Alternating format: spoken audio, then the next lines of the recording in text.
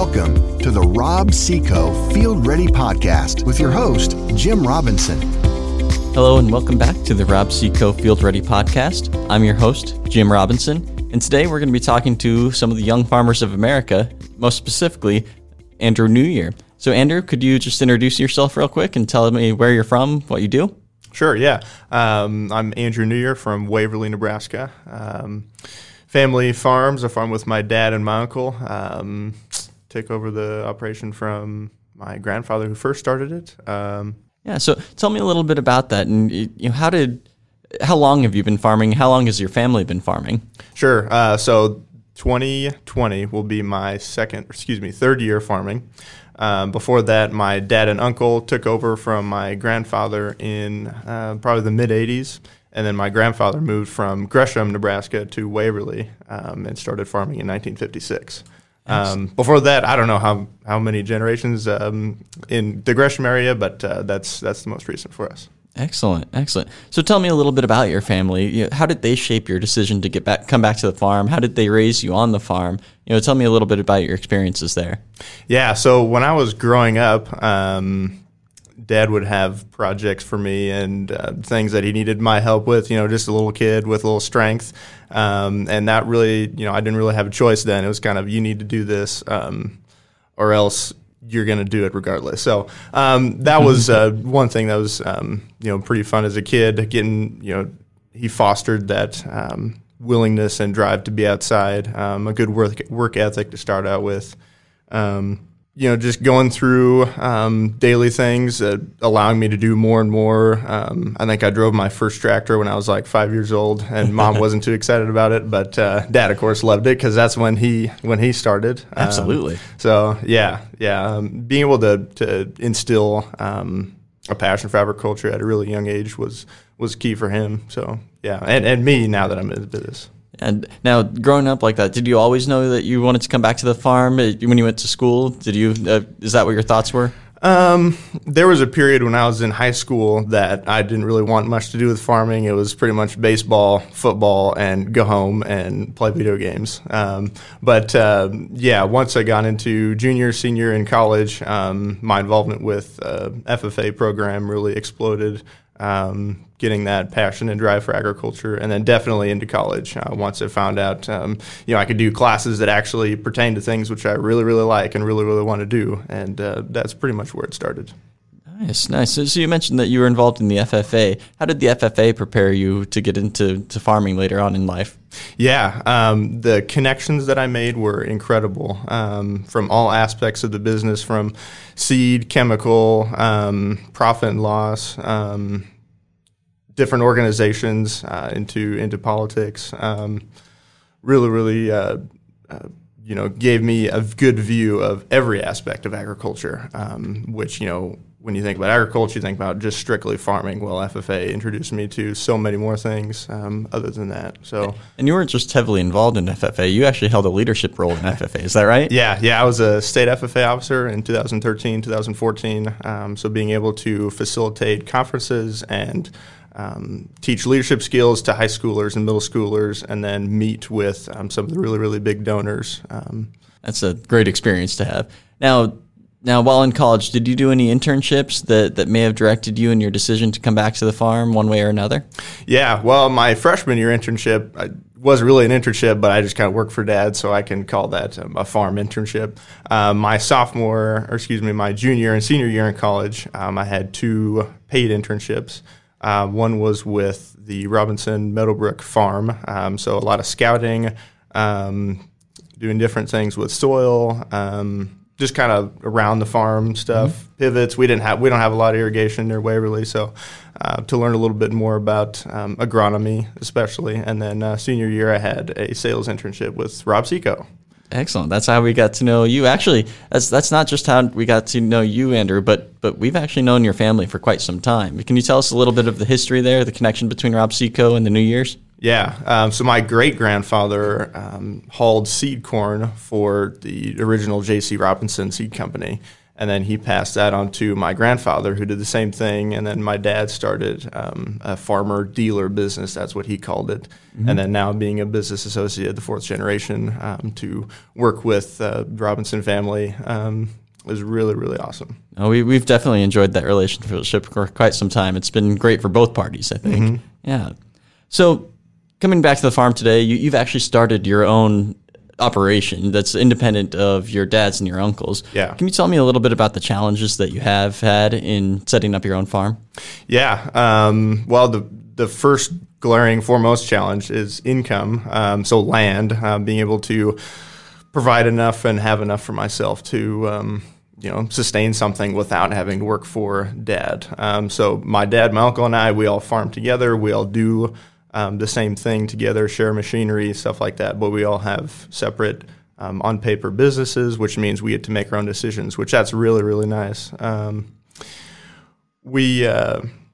Communication can be a challenge. Being able to get Uncle Lynn's stuff done while simultaneously giving mine stuff and dad's stuff done. But I think we've worked well through that. But yeah, the biggest challenge probably has been financial.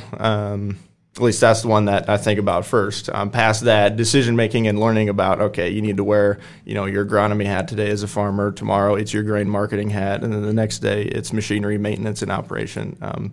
So getting a feel for all aspects of that farming business has been cool and challenging. Yeah, you absolutely have to be a jack of all trades in order to get it all done.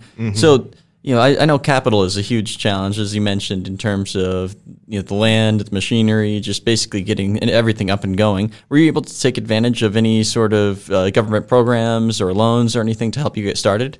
Yeah, I purchased 40 acres in 2017, at the end of 2017, and got an FSA loan for about half of that.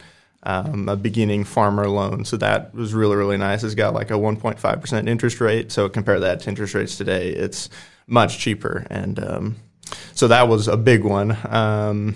There's a tax credit program through Nebraska where if you're a landowner, you can get 10% of kind of your taxes back, like a cash rent tax, if you rent to a beginning farmer, and that's something that I qualified for. So you take your regular cash rent, and then you tack on 10%. It can, if I'm in a competition, it can beat other people pretty easily. But most of the time, the renter wanted rent from me in the first place, and so that's just kind of icing on the cake. Absolutely. That helps out quite a bit. Now, in terms of machinery and everything, are you working with your dad and your uncle, or do you have some of your own equipment as well? The planter, combine, tractor, I all rent from my dad or uncle. I have my own sprayer. I bought that last year. So they have graciously allowed me to spray using my sprayer, spraying their stuff. So at the end of the day, when we swap dollars for rented machinery, it comes out to be fairly even. So that's nice, not having a huge machinery expense, but being able to not really pay for it. So, absolutely. Yeah. It sounds like a great opportunity, finding additional income through the purchase of some equipment that you can then generate additional revenue with. What are some other opportunities that you've been able to take advantage of, and what are the opportunities you have on your farm? Yeah, well, we talked about seed sales earlier, so going out and seeing different customers and getting that commission is nice. And then tacking on with that, I have a seed treating business. So kind of pairing those two together to go to a grower and say, hey, we have some great lineup of soybeans. I also have treatment that is super, super competitive across the industry for yield. Hey, I can offer you both of these. And kind of being a one-stop shop for all of that is pretty convenient. Absolutely. So you've been able to supplement your income, not just from farming, but also through spraying and through seed sales, it sounds like, and seed treatment. Right. Mm-hmm. Yeah, there's a lot of older farmers in the area who just want to plant and just want to harvest, and that's it. And I can fill in the gaps. So that's been nice. That's a great opportunity. Now, are there any other opportunities that you see within your operation, things that you might do that will help enable you to grow your farm, to grow your operation overall? Is it seed sales? Is it acquiring additional land? What do you see as the opportunities? Yeah. Boy, opportunities are exciting. Land is a big one. So in the northern Lancaster County, that's where I'm at. I think we did some math the other day. There's like 4 or 5 of us farmers who are under like 35 years old, and then there's like 30 that are over the age of 60. So they're nearing retirement. We're coming into the business. A lot of those guys recognize that we are kind of the future. So being able to hold those relationships and build those relationships and strengthen those relationships, and then having them know that they're renting confidently to a young guy like me or a couple of my peers, and having that opportunity for us, opportunity for them to still make money and not have to do anything for it is really, really it's exciting. It's more of my passion, yeah.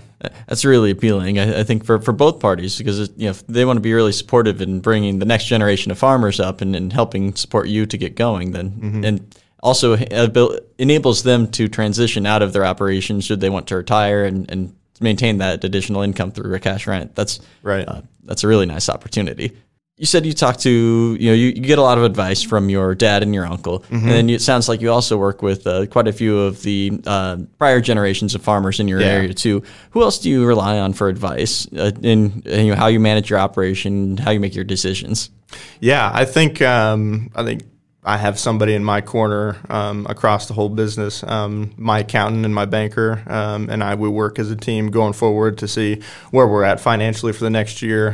My seed salesman or boss for kind of Rob Seco, and then co-op agronomists are kind of a three-headed team to look forward to what can we do with seed, what can we do with soil fertility, agronomy, what to spray, what to do for that is good. And then Dad and uncle are really, really good at machine repair and maintenance, so I have them on the other side because that's probably my greatest weakness is repair and maintenance. So being able to have 2 trusted guys over on that side is really it's great. So. Absolutely, no, that's great. Do you use any universities or other websites to help you with maybe some agronomy that you want to look up or read about, or any best practices to find?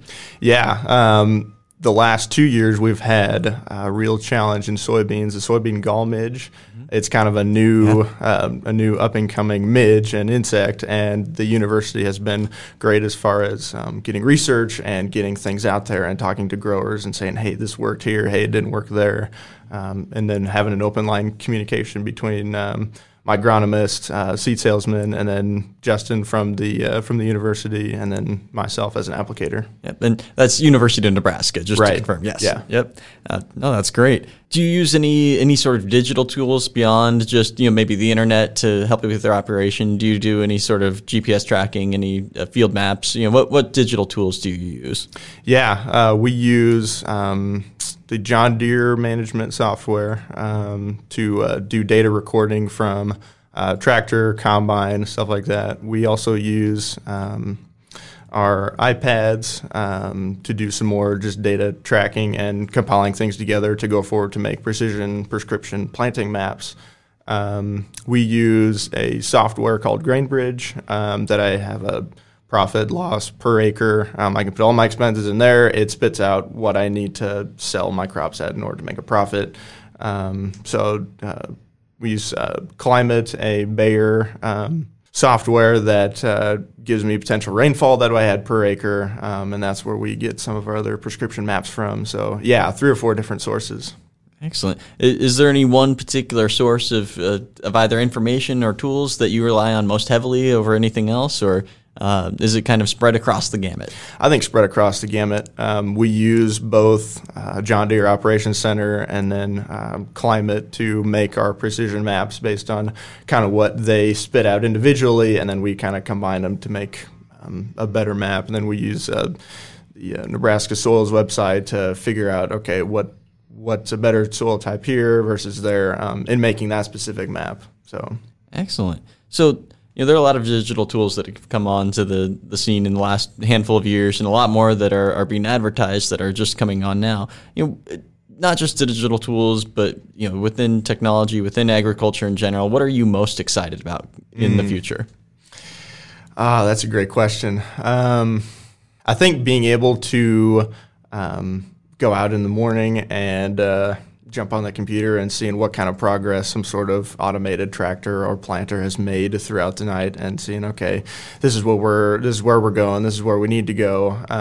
Being able to someday take my phone and have it capture an image of a corn plant, and it spits out, okay, it needs these nutrients. Go ahead and do it, boom. And that sounds really, really cool. We haven't got into any drones yet, but I think that's probably one of the things we'll get in the next couple of years. So having that to pair with a scouting map and seeing what we need to do on the, in a little square in the field, a little like a 1 acre square, and how we can give more nutrients to some parts of the field and less to a different one, with more prescriptions, I think is really, really cool. Becoming more efficient, I think that's kind of the overall thing here. Absolutely, absolutely.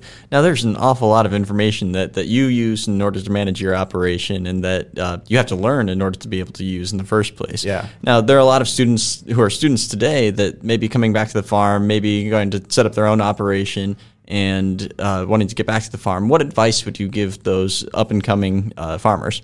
Yeah. For me, I think it was more of identifying tangibly and specifically what passions do I have in agriculture. I think my number one right now is the, in the office, the profit and loss category, being able to see, okay, what can I potentially make this year, or how can we become more efficient? The other one is, how can I become more efficient in the field, using less nutrients to get more yield? So being able to identify like what passions I had, and then correlate that to a business that was cool. So even when I worked for Rob Seco as an intern, or go out in sales, how can I use those same two things on somebody else's operation to help them succeed? Absolutely. So looking at your skills and being able to best apply those to your business, and then rely on others and to get their expertise as help as well. Absolutely. Absolutely. Well, Andrew, I appreciate you coming on to the episode with us. We had a lot of fun talking to you, and thank you for joining us. So for everybody listening, remember that to tune in on the 1st and the 15th of every month for new episodes. And until then, stay field ready. Thanks for tuning in to this episode of the Rob Seco Field Ready Podcast. Join us next time to be field ready. A Parkville Media Production.